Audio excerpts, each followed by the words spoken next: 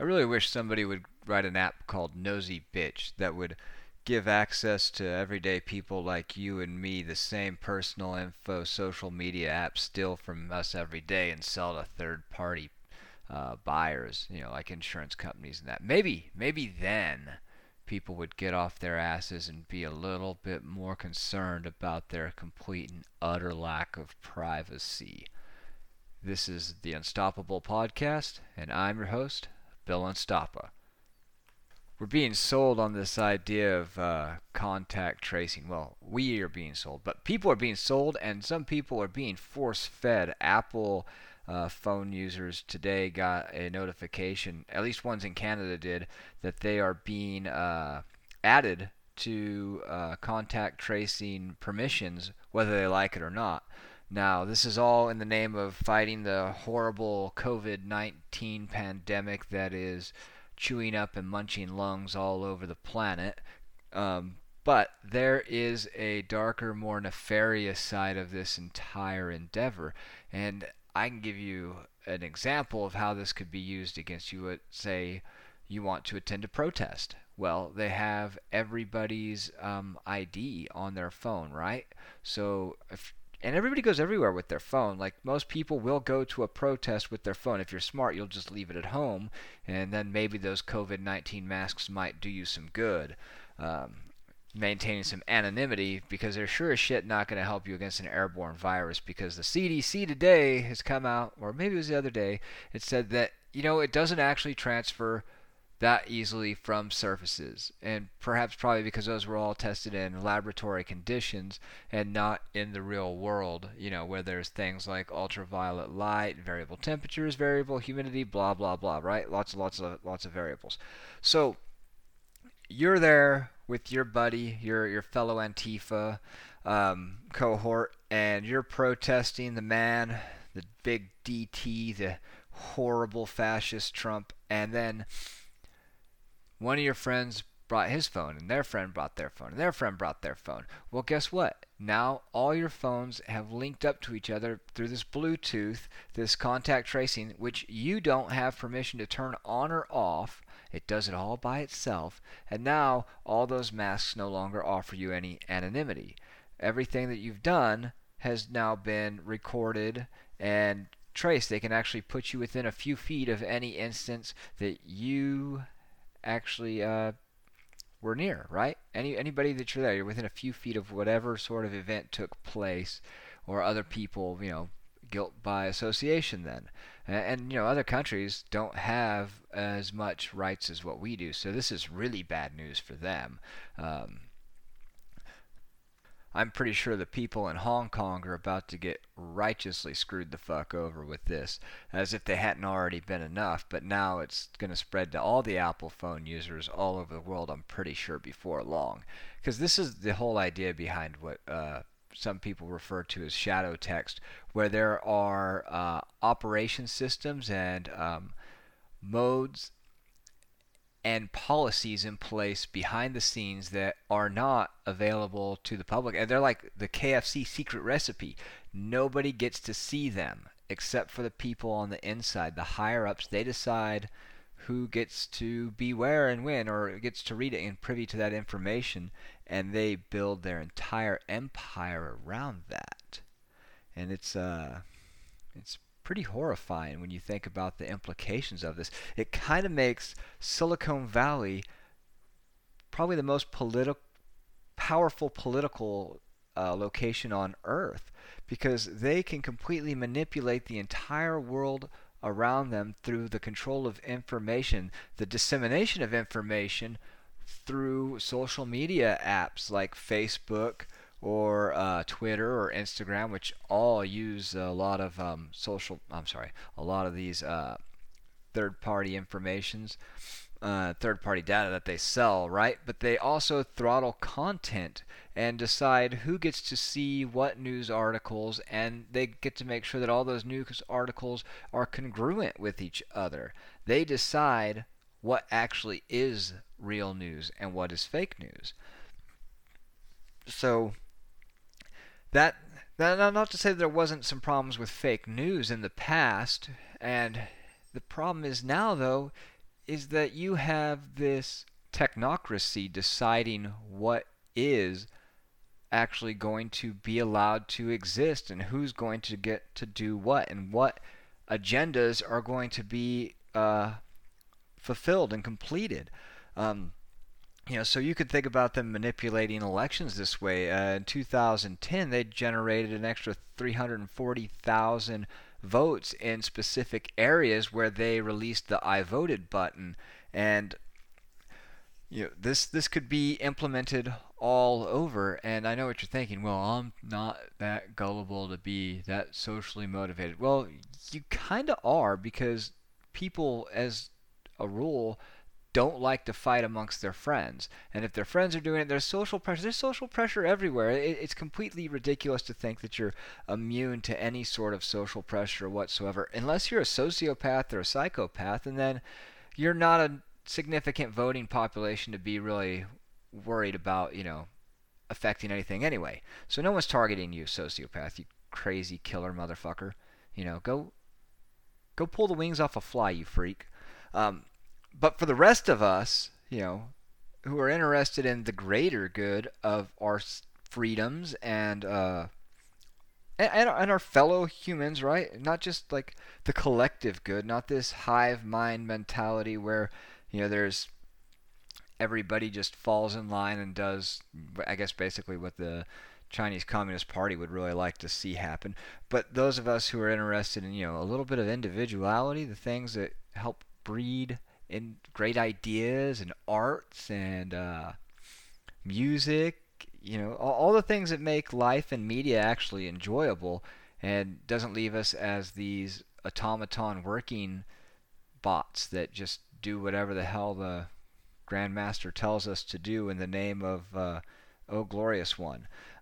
So they can adjust who sees what news and what sort of feedback to what news based on who your friends are. Now, maybe this is one of those times where it's actually a good idea to live in an echo chamber, where all your friends are always on the same page because they're always getting their sources from somewhere outside. So this is where actually conservatives will have an edge, I think, in the longer run, because they're not so subject to what's called habituation. They're not easily swayed from what they've always held dear just by social pressure, other than their own immediate social pressures. But how are you going to get these people to abandon their norms? And again, this is back to where religion kind of has an advantage, because they have a rigid moral foundation and it's written in an outside text. It's an outside text. It doesn't exist solely on the web. It's ancient, it's predicated, and it's going to be a lot of hard work to rewrite that into your Facebook structure and get people to move outside that. But it does happen. It absolutely happens. I mean, this is how things like divorce became so commonplace, and eating shellfish and ham. All those things are against your Abrahamic religions, but they still happen because it became common enough as things changed and people advanced and medicine advanced, right? And we started to learn that not just medicine, but our technology and our understanding of pathogens changed. We realized that, hey, it's not necessarily the pigs that are so bad for you, but the trichinosis that they carry, the salmonella that they carry, and you get that from not cooking it well enough. You don't get it just because they're filthy animals. I mean, they're filthy animals, but you get it because of undercooked meat.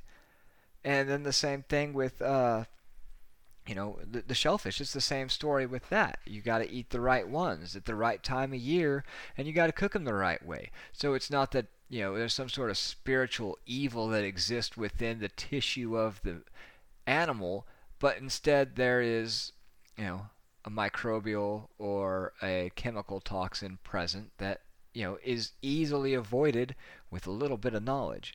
And so as we move forward, it's totally possible that eventually everything will move entirely online, and these tech companies like Google will continue to control the flow of information and who sees what, because they're in charge of who gets to go to the top of your search. Whenever you type something into Google, boom, in 0 point whatever fucking seconds, you got a search result, and it's exactly the one that first somebody paid to show you, and second, what they want, what Google wants you to see, based probably on who paid the most, right? And then who paid second most. And so your information is no longer based and fed to you on what is the most accurate, reliable, and trustworthy, but the highest bidder. And so that creates a whole list of problems, an entire matrix of issues, especially when you start getting into the political realm. Obviously your mainstream medias right now still swing the biggest political dick that there is as far as news goes, but that doesn't mean that they can't be later usurped by other companies or lesser informed ones. And who's to say that they're even right? Hopefully nobody says that they're always right, because that's just false. They always come up wrong. Not entirely wrong all the time, but they always rush to be the first one with the freshest story, the cutting news, this just in update, 10,000 dead of COVID-19 in 36 seconds. Wait, no, not 10,000 dead in 36 seconds. Oh, it's over 36 years? Okay, well, sorry. Oh, well, it's 30 seconds to air. We better run with the story. Just air it. We'll correct it later. We can issue a retraction. Just get it out there. Get those clicks. Get those views coming in. We got to get those ratings up, right? Because that's all they're doing. They're selling you commercials. They're just selling you one commercial after another, and so whatever they can get the most reaction from is what they're gonna run with, and then they can always run a little sidebar onto the bottom later to correct it. So if it seems like I've been droning on about this the last couple episodes, or at least kind of kept bringing it up, it's because I just finished a book called Surveillance Capitalism, and it's by a lady named Shoshana Zuboff. And this is the audio book, but it's a 23-hour monologue detailing the systematic habituation and implementation of subversion of our right to privacy, and details the plethora of mechanisms and case examples of its misuses that are being committed against us every single day by our favorite freaking apps, and our favorite, even built into the Windows updates itself. It's insane, and we just keep tolerating it because the access to the web is such a addictive drug.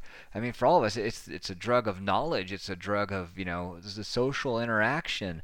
You got to get those clicks, those little dopamine hits, and it's built all around that. That Facebook is definitely built around that, and so is Twitter, and so is Instagram. It's all big ego feeding thing that offers you a sense of self-worth, especially in a time of social distancing and quarantine when you can't get it anywhere else. And man, this is great news for them. No wonder they don't want the quarantines in. And maybe there's a lot of real good scientific data from the WHO and the CDC to back this up, but to think that none of this is being politically manipulated or aggrandized is pretty fucking naive, if you ask me. But I wouldn't trust me. I mean, Americans are built on political distrust, so that's kind of my nature of psychology here, or political psychology, is that I'm pretty distrusting and disagreeable, and overall a dick. Ask my friends, both of them. Well, I'm just kidding. I was a dick to them too, so I don't have any. So this is why I'm talking to you, and this is why you're listening to me, because you probably don't have any friends either. I hope you have lots of friends, and you tell your friends about this podcast and what a dick I am, and that they should probably click like and subscribe on it. But seriously, on that side, just think of the wealth of phone calls and FaceTime data that they're collecting right now. All your voices being cataloged, and it was already happening through your phone anyway. So I hate to pick on Facebook so much, but your Samsung phones are doing it, your iPhones are doing it. Every phone is doing it because it's the new social norm. And then moving on from that, back to the whole COVID thing itself, is nobody thinks about is like the other people, right? Like everybody says, oh, you don't want to wear a mask, you're going stay home, you're costing people lives, you're sacrificing your grandma. Well, what about all the people with depression who, they need that social interaction. They need somebody to check on them. It's not good enough. This is why we put prisoners in solitary confinement, because it is a horrible punishment. Well, all these people who suffer from depression and are single, and you know, you're offering them up for a sacrifice because you want to save your grandma. Maybe that's the narrative that we should spin here. But that's equally fucking preposterous, asinine, and a dick move. So I'm not going to make that suggestion, you asshole. Um, Instead, I'm just going to appeal to your sense of reason and say, hey, not everybody is suffering the same way, and it's none of your fucking business how they go about mitigating that suffering, right? It's none of it. It's none of it's your business. Like, yeah, there's a risk involved with them doing it, and there's a risk to them involved with you wanting them not to do it. So this is the whole beauty of freedom and equal and valuing each other as equals, because that's really what we want. We want everybody to be equal, and we want to have an egalitarian society where people can make the best decision for them personally that does not disproportionately affect others around them negatively. That is really kind of the instantiation of a moral principle within our society and even our biology, right? Because people always have a sense of fairness. Nobody wants to be hungry and watch somebody else eat more, whereas nobody wants to have something taken from them after they worked for it and have it somebody who's just bigger and stronger take it away, or group up and take it away from them, through strength in numbers. It's pretty simple, and you can go all the way back and make all kinds of caveman analogies, or even monkey group analogies, or what do they call them? Monkeys or troops? Yeah, a troop of monkeys, a murder of crows, a pod of whale, a pride of lions. I can't think of. There's some other really weird plurals of animals or groups of animals. Yeah, plurals of animals. Uh, Either way, troops of monkeys, right? So you think about it. I think Jordan Peterson kind of explained that, where he says that, it's not the biggest, baddest, meanest monkey. It's the one that makes the most friends in the group that ends up rising to be the real leader among them, because the biggest, meanest, baddest one is still no match for two monkeys, right? The one that gets his ass kicked all the time will go over and groom the one that also gets his ass kicked all the time, and they'll realize, like, hey, you know what? There's no reason that we shouldn't have enough to eat too. Let's eat that motherfucker. And no, they probably don't eat him, but they tear him apart, and it's really brutal and savage. And Planet of the Apes, really cool shit. Planet of the Apes goes down right there in the jungle all the time, just like that. Which kind of makes you wonder what those monkeys are thinking, or those chimpanzees, those apes, are going through their heads when they're ripping apart their former tribesmen or troopsmen. Probably something like, I hate you, I'm going to kill you, I'm very angry, right? It's probably just a pure emotional anger-gasm, if you will. and But it's just kind of curious because, they're so close to people, like some of them are making tools. There's that orangutan that was fishing with a spear. He watched other ones do it, watched human fishermen do it. And then, they're building little tools to probe holes for bugs, and knock down fruit and dig around in tree branches, or holes in trees for other little larvae and such. And it just kind of makes you wonder, how much different our minds are from theirs, and or all the other animals. Like, do other animals think like we do, or are they just a set of emotions? They don't. And like, that's something that always bugs me too, is people say, well, the animals don't feel anything. Well, I think it's really kind of the opposite. I think more the animals don't think anything, and all they do is feel. And they're just a set of impulses that react to stimulus in a specific given way, and that stimulus or that reaction is interpreted through the brain in a form of chemical release, and not a rational, cognizant thought, right? That makes more sense to me than believing that there's absolutely zero feeling and that it's all just some sort of motor reaction. Maybe by that they mean the animals are incapable of remembering one motion to the emotion, one feeling to the next, and therefore have no record of it. And I guess there was like this old saying. I think that a goldfish swims around the bowl because he forgets every 30 seconds everything he always knew. That by the time he swam back to the beginning of the bowl, he'd forgotten that he had ever been there. Something like that. So that way when he's hungry, he's always been hungry, and that's all he's ever known is what it feels like to be hungry, and that's been his entire existence. And I think that's been proven false. I think somebody actually trained a goldfish, because they know what time it is to eat. Or maybe they just react to the person walking into the room. They see the person walking in the room. But fish, they know what time it is to eat, because that's why there's good times for fishing, right? That's why you go fishing, when it's sunny or when the sun's coming up or when the sun's going down. Don't ask me. I'm a horrible fisherman. I like to go out there and chuck lures, but I wish I knew something about catching fish. Pull on it and turn the reel real fast. I don't know. I should watch more fishing shows and just shut up about things I'm not good at. But so it's kind of like, makes me wonder if maybe going back to the ancestor simulation, maybe the animals are just the NPCs, or the non-playable characters of the ancestor simulation, or that it's all, they still exist in the same way, and there's still just other sensors, cameras out there collecting data for the ancestor hive mind of the whole operation, whatever the hell it is. I'm not saying that I actually believe that this is what's going on, but it's really intriguing concept to me to think that everything that we do, being that everything that we are, everything that we touch, feel, taste, see, and hear are just electrical impulses interpreted by this big pink slug living inside of a bone cage at the top of our spindly ass neck. And that's what we are. We are those electrical impulses, and those weird-ass animals are the same thing.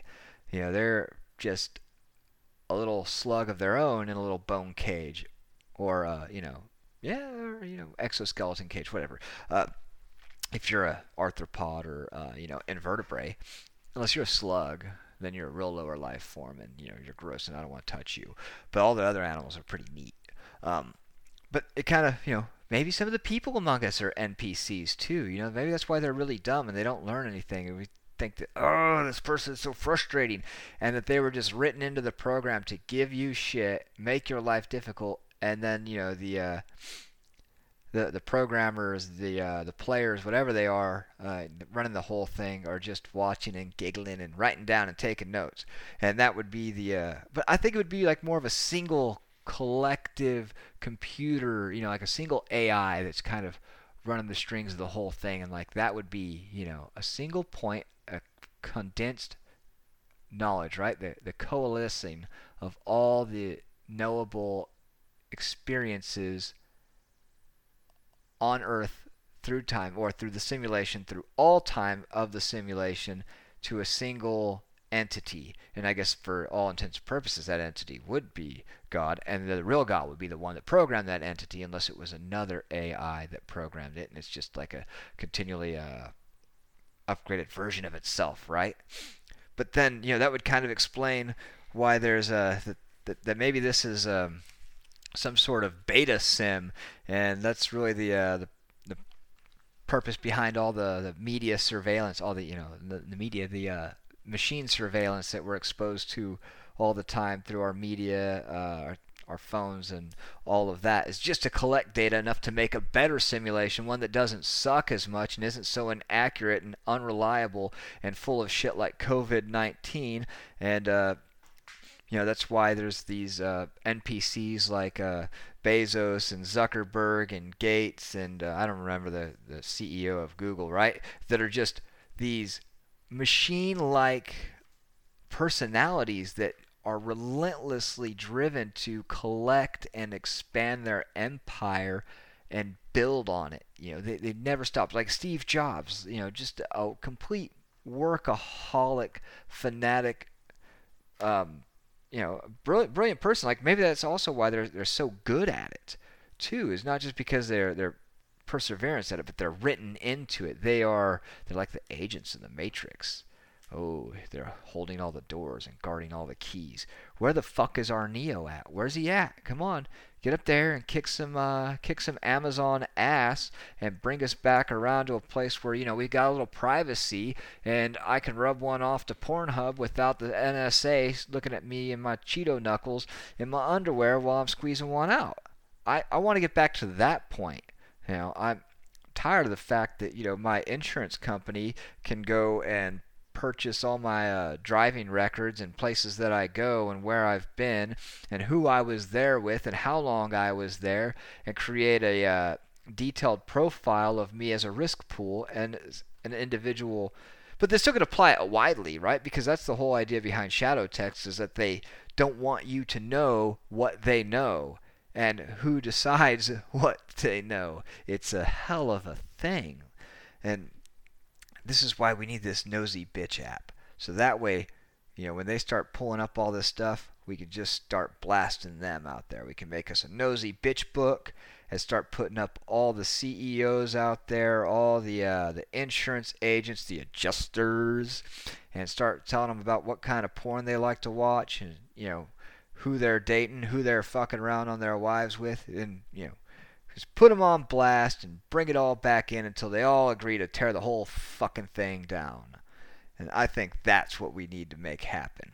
It really makes me kind of wonder, what kind of effect this is going to have on our kids, knowing that from adolescence their entire digital life has been strip searched and paraded around for the highest bidder and the lowest bidder.